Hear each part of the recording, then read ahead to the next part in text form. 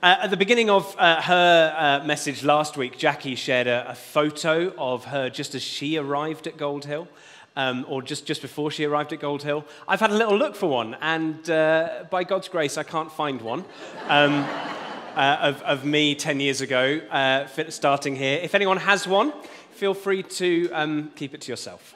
Now, as Stephen says, I'm honoured to be able to share today about this idea, a principle of confidence. And actually,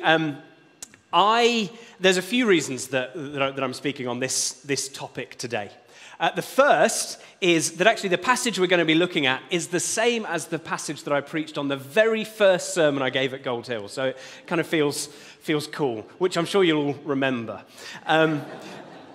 No, but the bigger reason, the more important reason, is that I believe there's some stuff as I've prayed for us as a church family. There are some things that I think God wants to speak specifically around this that are going to be really important as we continue on and as we go forward. These are all, I also want to say, what I'm sharing today are things that I feel as though I have learnt from you as a church family, far more than I'm going to be able to share back with you today. I am a more confident, in the right meaning of the word, I think, person than when I came to this church. And I give thanks to God and I give thanks to you for that. But I believe that there is more. I believe that there is a greater level of confidence that God wants us to have. Confidence is not the same as arrogance. It is not the same as pride. It is not the same as having all the answers. But confidence is also not about being timid and retiring and shy. There's something powerful when we have a confidence rooted in the right thing that can happen. And so we are going to explore a passage from the book of Acts. We're going to explore a passage from Acts chapter 4, verse 23 to 31. And just to put a little bit of context in place for you before I read that passage in full. This is the earliest sort of Christian community, just after the day of Pentecost, when the Holy Spirit has been poured out upon the church, and the Church of Christ was born. Just after that moment, amazing things were happening, and there was a healing that happens, and then people were flocking to understand what's the power behind this healing, and the gospel is preached, and people come to respond, and they turn to this Jesus, and they say, well, if this man can be healed in Jesus' name, then I want to be set free in Jesus' name as well. And then the authorities hear about it, and they are not happy. And they haul Peter and John, two of the early church leaders, up before them, and they grill them, and they give questioning, and they lock them away for a little bit, and then they release them, making it very clear that they are under no circumstances to tell anyone about Jesus, and that there will be consequences if they do. So this is a church. This story is what happens when the church then comes back together to talk about this. And we see what their first response is to this as a community. So this is a church who are in trouble. That's what it looks like. It's a church who are under attack, who are under threat, where there's uncertainty, where there's difficulty, where there's opposition. We face different kinds of challenges today, but I think we'd all agree that we face them. There are challenges in our world. There are things that are difficult. There are things that are difficult in our nation, to do with leadership and to do with policy. There's things that are difficult financially and cost of living. There's things that are difficult in terms of war and in terms of conflict. There's things that are difficult for us in our own lives, the situations that we all face. There's things that are difficult for our own church. We're going through a lot of change. There's lots of things that we could look at and say, that's going to derail us. But as we look at this example of these early Christian community, I think we can see a different response, and it's one marked by confidence, and it's one that God honors with an even greater level of confidence. So let me read, and as I do, I want you to look out for evidence of the confidence of these early Christians. I want you to look out for what it is that they actually ask God for, and I want you to look out for what God does in response, because we're going to explore a little bit about what God's bit is in this, and we're going to explore a little bit about what our bit or their bit is in this. So let's read together from verse 23. On their release, Peter and John went back to their own people and reported all that the chief priests and the elders had said to them. When they heard this, they raised their voices together in prayer to God. Sovereign Lord, they said, you made the heavens and the earth and the sea and everything in them. You spoke by the Holy Spirit through the mouth of your servant, our father David. Why do the nations rage and the peoples plot in vain? The kings of the earth rise up and the rulers band together against the Lord and against his anointed one. Indeed, Herod and Pontius Pilate met together with the Gentiles and the people of Israel in this city to conspire against your holy servant Jesus, whom you appointed. They did what your power and will had decided beforehand should happen. Now, Lord, consider their threats and enable your servants to speak your word with great boldness. Stretch out your hand to heal and perform signs and wonders through the name of your holy servant Jesus. After they prayed, the place where they were meeting was shaken, and they were all filled with the Holy Spirit and spoke the word of God boldly. This is the story of a confident community under threat, seeking God and being granted an even greater confidence and boldness. I said we were going to look at God's bit and our bit. I actually want to start with God's bit, which comes at the end. What is it that God does? Well, what we see at the end of this is that God shakes the room. God shakes the room and he fills the people there with the Holy Spirit, and they go out. God honors this prayer that they've offered to him with an almighty shaking of the room. And it does something, it's powerful. And I want to spend a moment or two thinking about shaking and thinking about earthquakes in the Bible. We understand, Stephen's already talked about scientific understanding of things today, and we understand that earthquakes and the ground shaking comes from the movement of tectonic plates underneath the ground. We know that earthquakes come from below.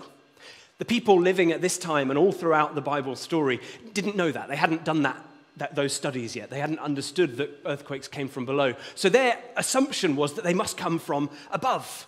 Because what happens, so this is a big ball of air, it's very, very light, and if I drop it on the floor, nothing happens to the floor because it's light and the floor is heavier.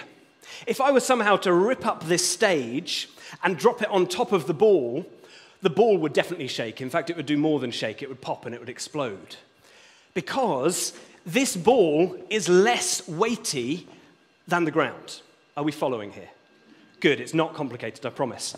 So what happens when something heavy lands on something that may be solid, but it's not as solid as what descends upon it? Well, what happens is the thing at the bottom shakes. And so in the Bible, there's a story of when the Ten Commandments are given and the people are at this mountain, they're at Mount Sinai. And we hear that as the glory of God descends upon that place, the mountain begins to shake. Mountains are solid. Mountains are firm. The glory of God, the Hebrew word glory actually means the weight, the weightiness, the heaviness of God is bigger and stronger and more solid than the mountain on which they're standing. And so the ground has to shake. The earth quakes because something more solid has descended upon it. That was their understanding, and it shapes the way that they think about these things. And so then we think about other times in the Bible when the earth shakes. Because what we need to do when we see those things is think, okay, so what is it that is being driven out? What is it that seemed like a solid mountain, but actually when it's met with the presence of God, starts to crumble and shake and fade away? And I'm drawn immediately to the cross. We're told that when Jesus died upon the cross, the ground shook. There was this little mini localized earthquake. The ground shook. And I want to suggest that wasn't just an earthquake, it was a sin quake. For me, in my life, sometimes my sin, my wrong, my failures, my mess-ups, my rebellion and selfishness, those things that I do because I want to, regardless of what God thinks about it, they can seem pretty immovable. They can feel like a mountain that I can never budge, that I can never get off. When God's forgiveness and love and mercy and grace descend upon my failure, it's my sin that has to quake, not God. And so the ground shakes. And then 3 days later, when Jesus rose again, we hear again that the earth shook. And it's a death quake, because death feels inescapable. Death feels solid. Death feels like a mountain that I can't get off. But when the life and the resurrection power of God descends upon my mortality, it's my mortality that has to tremble. It's my death that has to quake, and I can be given life in its place. When God descends upon any situation in your life, it's not him that trembles. It's that thing. Whether that be your failure, whether that be your sin, whether that be your own understanding of your mortality, whether that be sickness, whatever it be in your life, God is bigger. He is not the ball of hot air that just flops around and does nothing. He is the weighty thing that can descend upon any situation and see breakthrough. He is solid. And that is why we can have confidence in him. And that's why when these people in this room come together and pray and God shakes the room, what is it that's quaking? It's their fear. Their own fear of the people outside, the people who are attacking them, who are against them, the people who they could be afraid of. Their fear is what has to quake in the presence of God. So what we see is that when they pray, when they do their bit, when they seek God with a small amount of confidence, God meets them and he lands upon them and all fear has to go. I believe that can be our story as well. That as we seek God, as we meet with God, as we invite him to come and fill us, fear can go. That whatever it is that we're looking at in the eye and going, that's too big for me, it can go. Because that thing has to tremble in the face of God. That's God's bit. And I want you to hear that for your own life. And I want us to hear that for our own church family. But this wasn't an unconfident group of people approaching God and then him giving them confidence. No, this is a group of people who have confidence in him. And they seek him and he gives them even more. The ground shakes. They're filled with boldness. They're filled with the Holy Spirit. And they go out with an even greater boldness. And I want to briefly look at 4 ways in which they express their confidence to God and ask us as a church family to commit to these as principles, to pre-decide that this will be our story as well. I want to say all of these things are things that I have witnessed plenty of times during my time at Gold Hill. This isn't a sermon about things we're not doing. This is a message about things that I believe God wants us to grow in and increase in. And I also want to thank you as a church family because these are things that I can honestly say are deeper and stronger in my life because of being part of this family. So that's the position I come to it from. And those 4 things are prayer as our first response, letting the Bible interpret the times around us instead of the other way around, being on the front foot in our faith instead of the back foot, and seeking God for miraculous signs and wonderful things. So I want to briefly look at each of those things with these guys as an example, with these believers as an example. Prayer was their first response. Verse 23, on their release, Peter and John went back to their own people and reported all that the chief priests and the elders had said to them. They gave a prayer update. They gave a prayer request. When they heard this, they raised their voices together in prayer to God. This is the situation. This is what's going on. Let's pray about it. This is the challenge. This is the threat. Let's pray. Now, very often, between this is the situation that needs something to happen in and let's pray, I love a strategy meeting. I love to lay out a list of potential options that we could go with. Some ideas. Let's brainstorm some stuff. Let's do it. Let's come up with the very best we can do. And then let's present those to God and say, would you bless those, please? That's not confidence in God. That's confidence that God might be able to work with my ideas. Confidence in God looks like this. This is the problem. Let's pray. It's a first response. It's a reflex. It's a knee-jerk. And it's based in who God is. How does their prayer start? Sovereign Lord, you made the heavens and the earth and the sea and everything in them. It's because of who God is that they can turn to him so quickly in prayer and trust him and place their confidence in him. That's the basis of it. And if our God is for us, then who can stand against us? Our God is greater. Our God is stronger. Our God is higher than any other. That's what they're praying. It's what we've been singing. If that's what is true, then our first response, instead of looking inwards to our own intellect, ideas, wisdom, strength, whatever it is, we look immediately to him. This is the problem, let's pray. And it requires a trust and a confidence in him, a choice to step towards God instead of stepping away from God.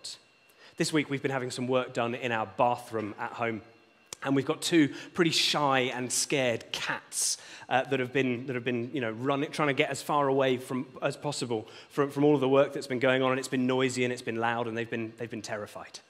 And whenever the work people come to do some stuff and they start making noise, the cats try and run to whatever is closest that they can get behind.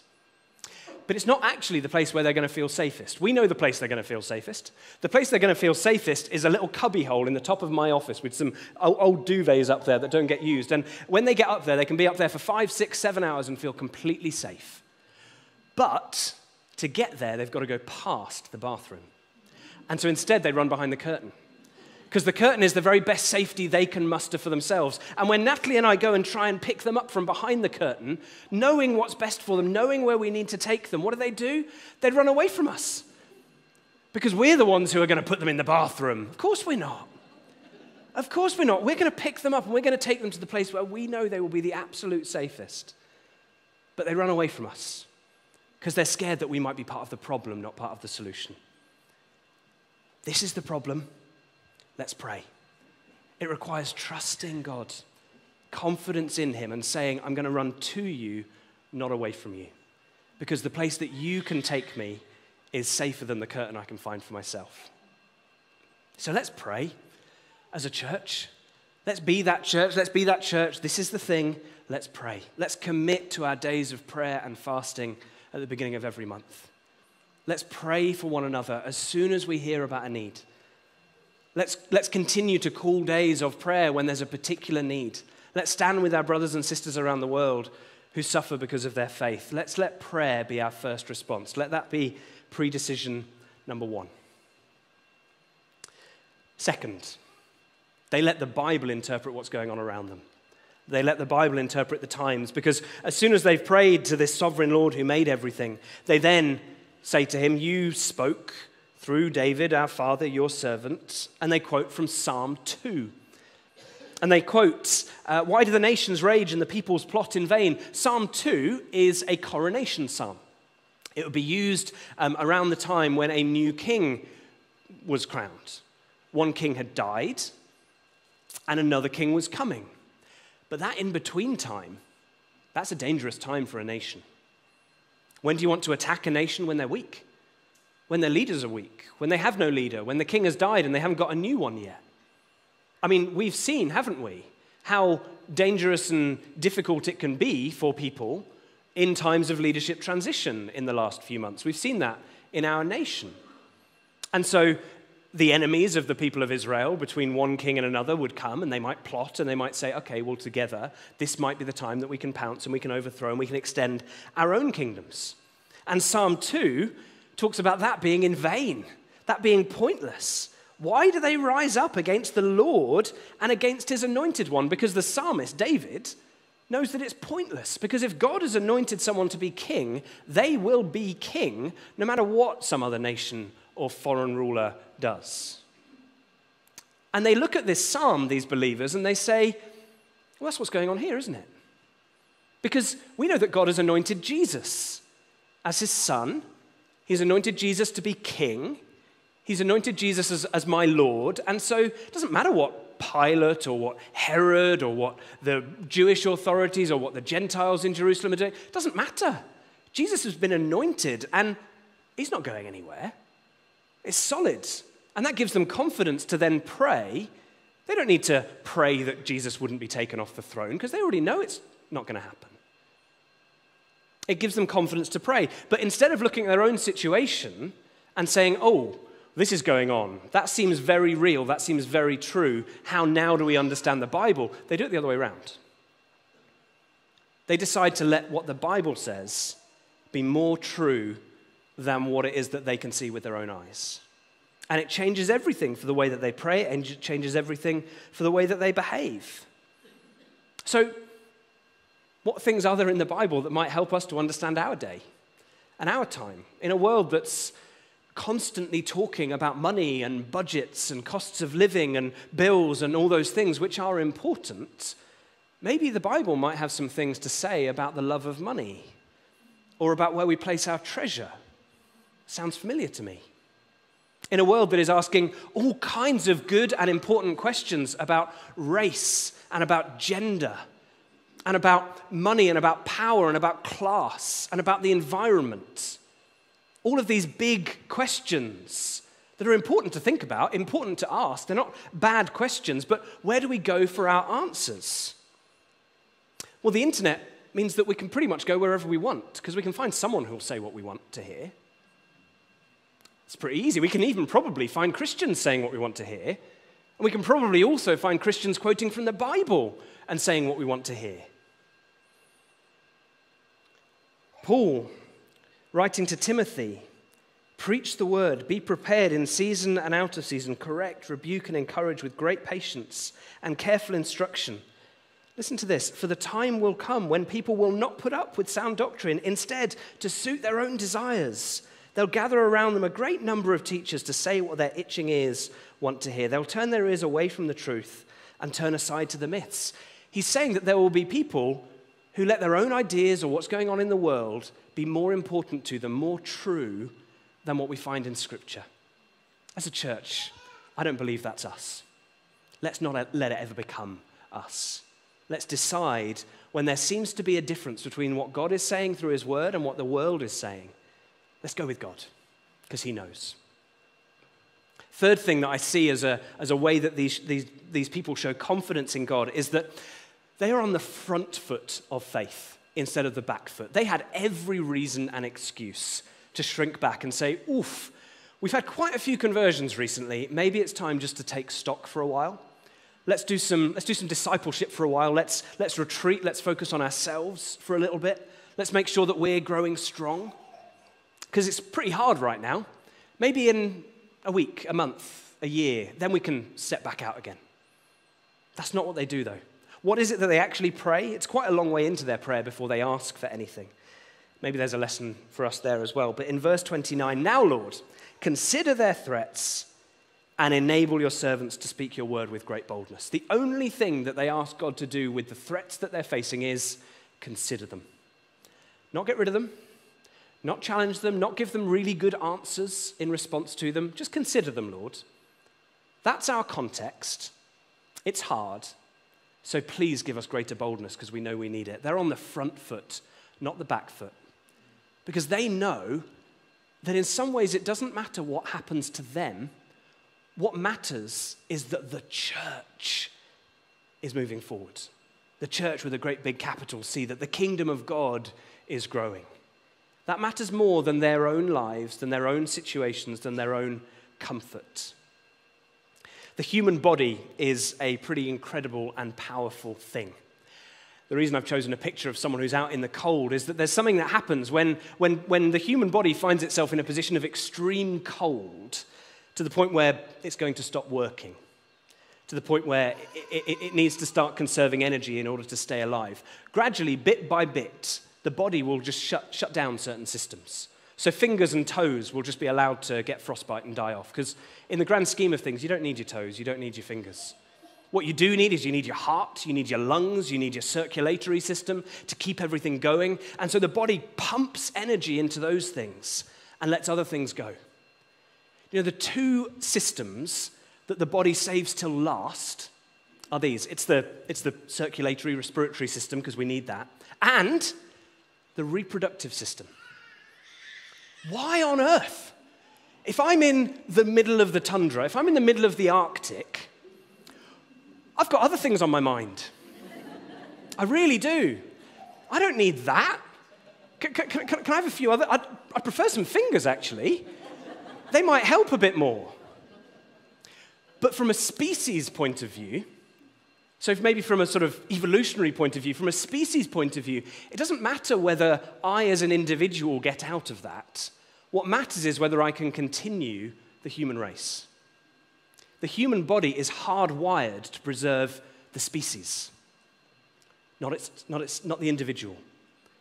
We are the body of Christ.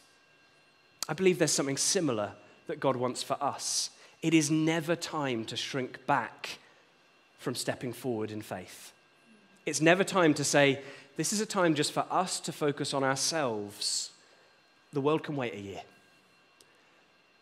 In a church, we're going through quite a lot of change, staff changes. We're in this wonderful building. There's lots of things that are going on, but it is never a season to say, let's just focus on ourselves for a little bit before we step forward. Let's not wait until this building is full 4 times on a Sunday before we plant something elsewhere.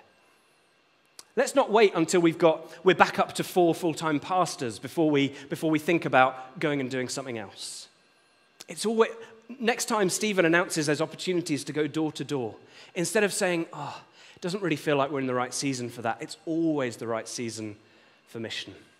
They're on the front foot of faith, and so can we be. And finally, the last thing that they show me is that they seek God for signs and wonders.